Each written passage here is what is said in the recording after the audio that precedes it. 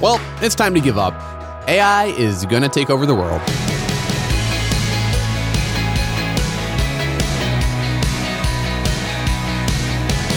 Hey, I'm Dylan, and you're listening to Unlocked, your daily key to unlocking God's Word in your life. Now, if you keep up with tech news like literally at all, there's been almost nothing but AI talked about for the last year. It's staggering how fast this technology is getting more capable.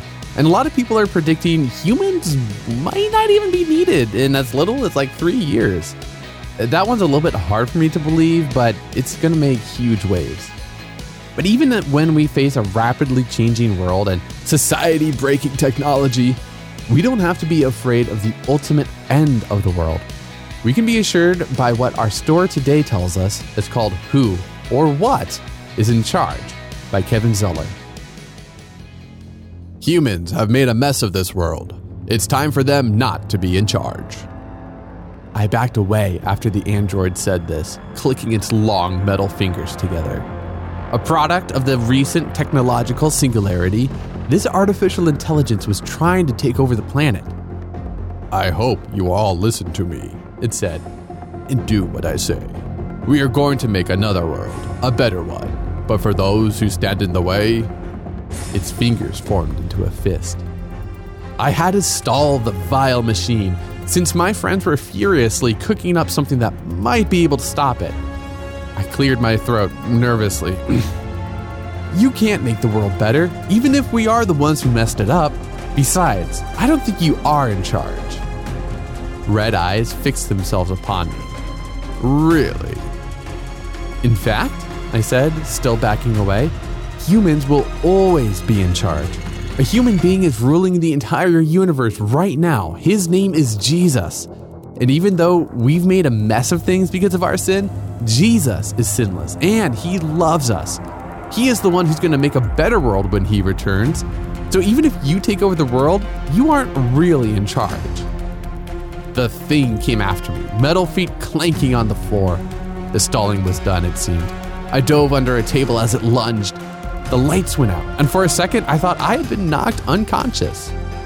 Then the lab flickered with candlelight, and I gasped as I saw the motionless android hovering above me, arm raised with clawed fingers ready to strike.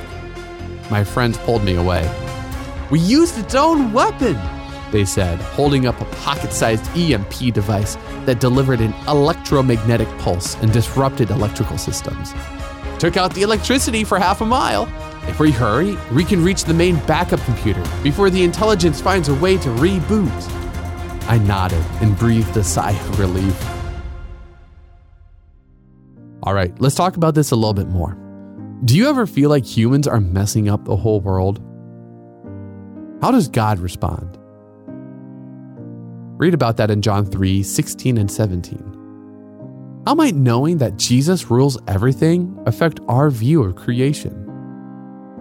The Holy Spirit empowers Christians to follow all God's commands, such as Genesis 1:26 through 28 and Matthew 22:37 through 40.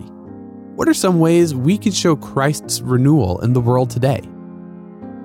Now, as you and I can read in Matthew 28:18, Jesus came and told his disciples, I have been given all authority in heaven and on earth.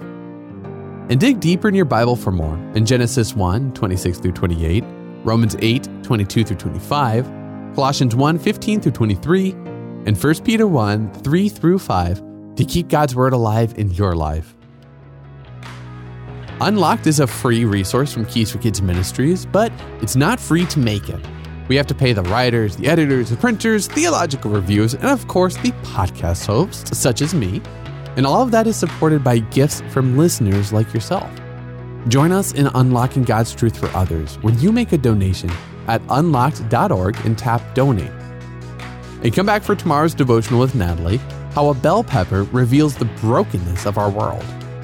But until then, I'm Dylan, encouraging you to live life unlocked, opening the door to God in your life.